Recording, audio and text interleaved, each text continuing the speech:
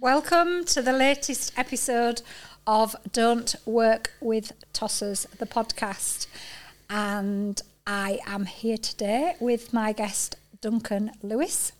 This is the podcast that will help you rid tossers from your life and improve your work-life blend. And today's episode title is Tosser Trait-Free Communication. So Duncan is a communication specialist. He trains other people in communication skills. But I am not going to tell you about Duncan because he will communicate it far better than me. Duncan, hello, welcome. Hello, thank you very much for inviting me. Well, thank you for joining me on our journey from Scarborough. Duncan and I are both based on the Yorkshire coast, and to get him to Halifax, Albion Street Studios today, I bought him very early, 6:30. It was a very early start. So tell us a little bit about your business, Eagle Eye, and how you came to be a communication trainer. Well, I am a communication trainer, as you say, and my business really supports people to communicate their spoken messages in the most effective way and to present the best version of themselves. And the business is almost 10 years. It'll be 10 years old in January. And I'm inordinately proud of that fact. And I've really drawn all my career's experience, life's experience together to start Eagle Eye, because I've worked in the private sector and the public sector and the charitable sector. And I started my career in the performing arts, in professional theatre, as a stage manager and then as a director. And I draw on all of that experience now in what I do. I first met you quite some time ago when you worked for Business Link. And we were both business advisors, weren't we? And and helping people start up and keep going in business. So that was, how many years ago? Gosh, that must be. Well, I finished at Business Link when Business Links finished nationally in 2011. Oh my goodness, it is longer than I think then. It's a long time. And for me, one of the top things with tossers is often the way they do communicate. If they communicate incorrectly, they can potentially come across as a tosser. I think I talked to Mike Edwards about that in episode 3. People that present themselves at business networking and business events that maybe present themselves as a tosser, but it turns out they're not. But some of that actually can be the way they communicate, can't it? And how they present themselves. And what you're trying to do is help people not to be a tosser. Oh, communicate as a tosser. You can't help them not to be a tosser. We've just had a conversation about that, haven't you? Manifesting them away, like, where have they gone? They're no longer in Tina's little book of tossers. Yeah. Communicating in a tosser-free way is actually a challenge for a lot of people. And one of the things that we work on through our workshops and our courses is, and it's become a bit of a buzzword, but this word authenticity. And we just want people to present the best version of themselves that they feel happy with, comfortable with, but so they come across as genuine and sincere and transparent. And unfortunately, a lot of people that I see, particularly on social media, don't always come across in that way. Now, maybe that's the way they want to come across, and that if that works for them, it's fine. But I struggle with that. I find that difficult. Yeah, and one of the things that we've talked a lot about in these episodes of the podcast is we've talked a lot about authenticity and being your real self and your true self and values and all of those different things. And I know authenticity is a massive thing for you. And communication is also part of your personal brand as well, which I discussed with Deb Ogden in episode 5 about personal branding. And for me, communication is a big part of your personal branding. And I don't necessarily think people appreciate that. And also the other thing as well, when we talk about communication, a lot of people, if they're shy, and I mean, I have no problem, nor do you, I know, I have no problem standing on a stage in front of 500 people and, you know, talking, speaking, communicating. Here I go, I'm talking about communicating and my arms are going. So I know that I do that as part of my communication. But if you are quite shy or the fear of public speaking, what is it? People dread that more than death, don't they? Is that not the statistic? A very high, I don't know the percentage, but a lot of people have a fear of public speaking, and it's actually, there's a word for it, which is glossophobia, and people do fear that, and it's a real anxiety for a lot of people. And again, what we work through on our workshops is giving people some skills, but giving them the confidence to be themselves and share the message or messages that they want to share. Even when we're working with a large corporate organisation, I understand that there's culture and there are guidelines and there are parameters within which they have to work. But within that, I think people can push at the edges a bit, push at the boundaries in order to find a way to express how they really, what they really think and what they really feel. Yeah, and I think so for me, there's the people that are glossophobic, and then there are people that go out there at events and always have to be heard and want their voice heard and have to be seen to egotistical, and those are the ones that, in my opinion, come across as tossers. We were just talking before we started recording this about, you know, I was saying since I've started the podcast, I seem to have fewer tossers in my stratosphere. They just don't seem to be. I don't quite know what it's done, whether the universes have said, you know, maybe just don't go near her because she's... But actually, I think it's to do with tolerance and accepting that you don't need to have those people in your life. You build your crowd wisely, you do all that sort of thing. But for me, the way you communicate, the way you present yourself, the way you communicate is so important. I agree. And a key part of, you know, it doesn't matter whether we're in business. I mean, we talk about this being business tips and life lessons, but actually it goes for both, doesn't it? It goes in business and in life, the way we communicate. I agree. So my client base is, as you know, diverse to say the least. So I work with students in schools and colleges at one end of the spectrum through to senior leadership in corporates at the other end of the spectrum, and everyone in between, sales teams, etc. And it doesn't matter at what level you are at in your life, there are certain common denominators when it comes to spoken communication. So the work I do in schools is all around helping young people present the best version of themselves for a job interview or an interview for university. And at the other end of the spectrum, with senior leadership, senior managers, it's about maybe just tweaking what they do, just tweaking. But everyone needs something to improve their spoken communication. And with young people, I find it's very often about encouraging them to be themselves, not to look like someone else, sound like someone else, dress like someone else, be like someone else, to be themselves. And when it comes to things like job interviews, you know, at job interviews, when I was employed, and I'm now obviously self-employed, but when I was employed and people would ask you about yourself and your hobbies and your interests outside of work to try to get to know you, you start the job on day one. And a lot of that you store away, you hide. And my question is, why? So really, I think that people maybe share only about 50% of their true selves in the workplace because they're concerned of what people might think. They don't want to look stupid. They don't want to put their head above the parapet.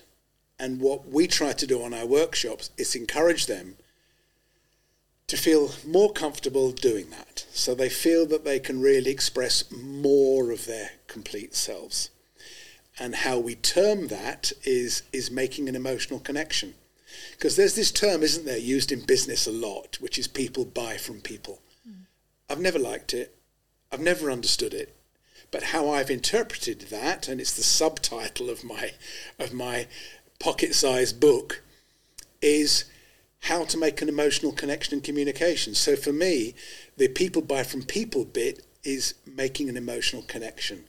And if we can make an emotional connection with people in work, outside of work, then I feel there's a greater trust and a greater truth, and ultimately a greater respect. Yeah, and I do think it's not just people that are in employed roles, but also business owners as well. So when Tony and I were campaigning through Microbiz Matters, and we did what we did with Microbiz Matters Day, when we first started out, we imagined that actually we would bring others together and we'd become this movement. People would all go forward and do their own bit and say, this is me, who am I? What we quickly discovered was that people didn't want to put their head above the parapet. So when you talk about putting their head above the parapet in an employed role, business owners are often the same. They might not want to upset the client. They might not want to be seen by their competitors to be doing things in the same way. And again, it's all communication, spoken communication, written communication, how they present themselves on social media posts, how they, the images they use, the whole brand, personal brand thing. Whereas for me, I don't know whether it's an age thing, whether it's a 35 years in business thing, and I've got to this stage with my business and career, and as you well know, I've been through different stages and different brands and sat behind different brands and things like that. But when I started to use the word tossers, people looked at me and were like, tossers? Oh, should you be using that word? Well, really, I don't care whether I should be using that word or not. I'm using it. And actually, at the beginning, I defined what I saw as a tosser for Don't Work With Tossers.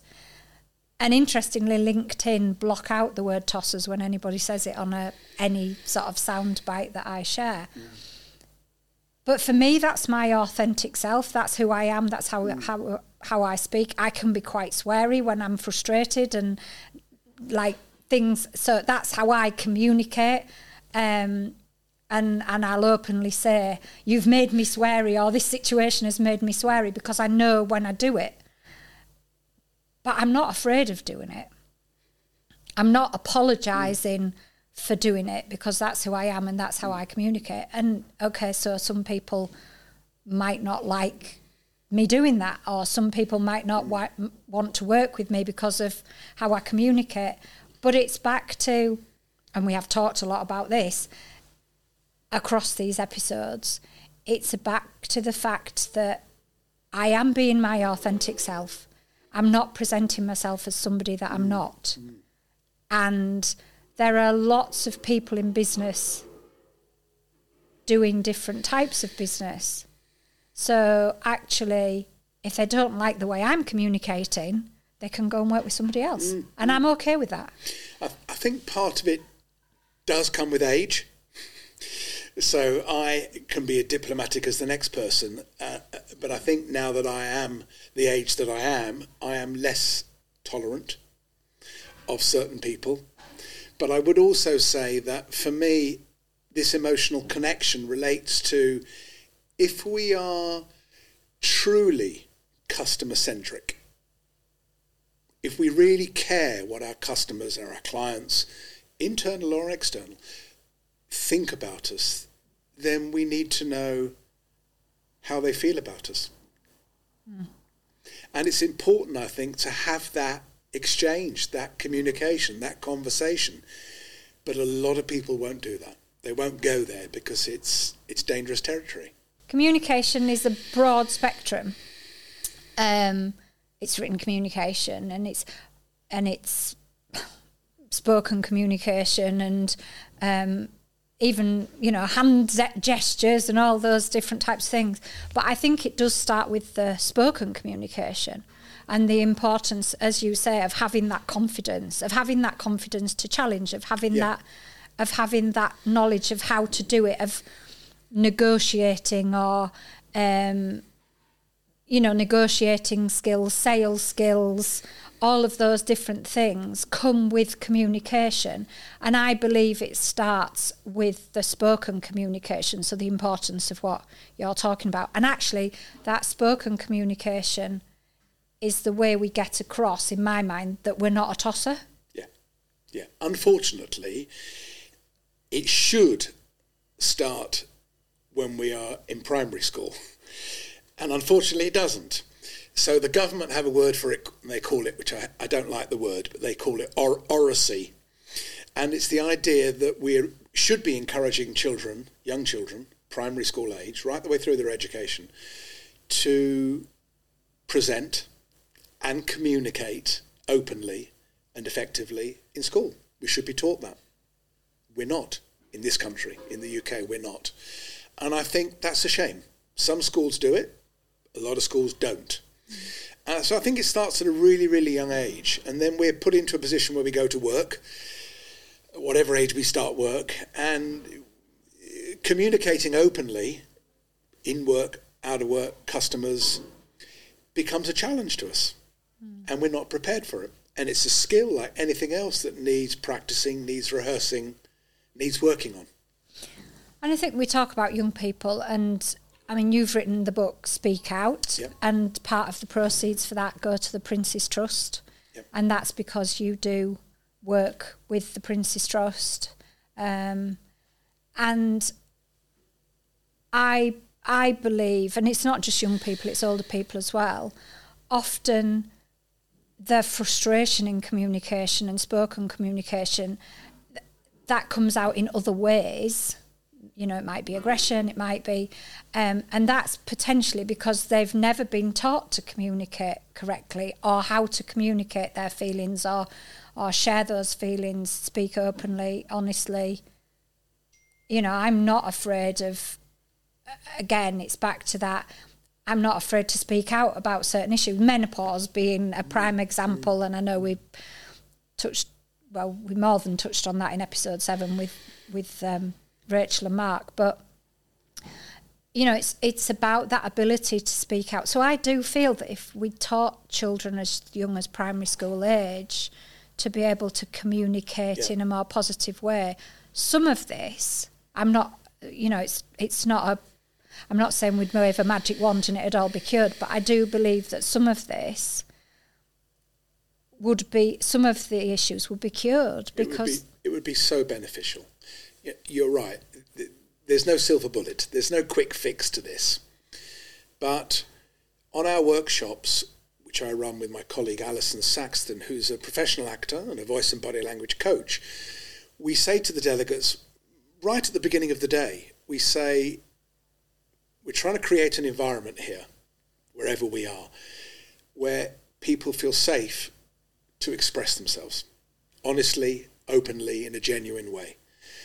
But in order to do that, perhaps we need to let go of some of the baggage, the emotional baggage that all of us have, all of us carry through our lives. And when delegates do that, which more often than not they do that, then wonderful things happen. People feel open to share their thoughts. They give a couple of short talks on our workshops, one related to their work, one on something that they are passionate about. And suddenly all this passion and this energy and this enthusiasm comes out of them that perhaps they had never expressed before. And it's a wonderful thing. And so for me, coming back to this word authenticity, that's at the heart of what we do. And if we can encourage people to feel more confident to be themselves, then for me, job done. If we've helped people feel more comfortable within their own skin, job done. But I think also then once those people, that person, the individual, whoever, as a group, and again, I know I talk about this all the time, but it's about building your crowd wisely, because it's very likely that people that are on your workshops, if they're there with others they don't know, yes, and they then connect in another way, whether that's through WhatsApp or LinkedIn or Instagram or whatever social, Facebook, whatever social media, they have that little support network around them. They've learnt those things in your workshop. They can go away, they can talk about it. With the right crowd around you, you have that support, the ability to open up. That, for me, then allows those people to challenge others that may be communicating with them full of tosser traits, not free of tosser traits, but full of tosser traits. And back to being able to let go of some of the, whether that's in a workplace, whether that's in their home life. Yeah. And it comes back to a confidence thing again, and communication, being able to communicate correctly, I believe helps you build a confidence that you maybe didn't have if you can't communicate correctly.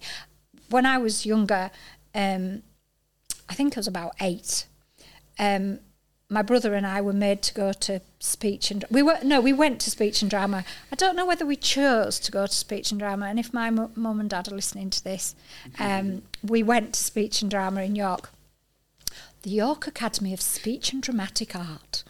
And as part of that, you were given the confidence to stand up and speak in front of others. And then when I went on to secondary school, I was keen to be part of the debate, the debate group and all of those. And I have never been afraid of speaking. And I am absolutely convinced, so this comes back to what you're saying about children in primary school, I am absolutely convinced that a lot of that was to do with the fact that I went to those classes. We had to do those things, how, no, wrong, how. And it was less about the communication, but more about how to speak, with the right pronunciation. Yeah. I'm sorry, Mum and Dad, because now I'm so... For a Lancashire lass that came to Yorkshire when she was 2, I've got a proper northern accent. But again, I'm not afraid of that. And it doesn't prevent me from communicating. But I do think that communication it's just important, important. And again, on our workshops, the reason we use Alison is that she will work with the delegates for a couple of hours on those techniques to encourage people to find their authentic voice. So we'll do lots of breathing exercises, the importance of that the breath has, the effect that it has on the voice. And she will encourage people we both encourage people that regional accents are absolutely to be celebrated. People who say, I don't like my accent, I'm not happy with the way I sound, celebrate it. All regional accents are to be celebrated. So this sort of thing gives people, these sorts of things give people the confidence to really, hopefully be themselves. And we're really proud that this podcast is made in Yorkshire at Albion Street Studios. Duncan, thank you so much for being my guest today. Thank you. If you want to know more about Duncan Lewis, you can find him on LinkedIn, and you will be able to learn a little bit more about his great book, Speak Out.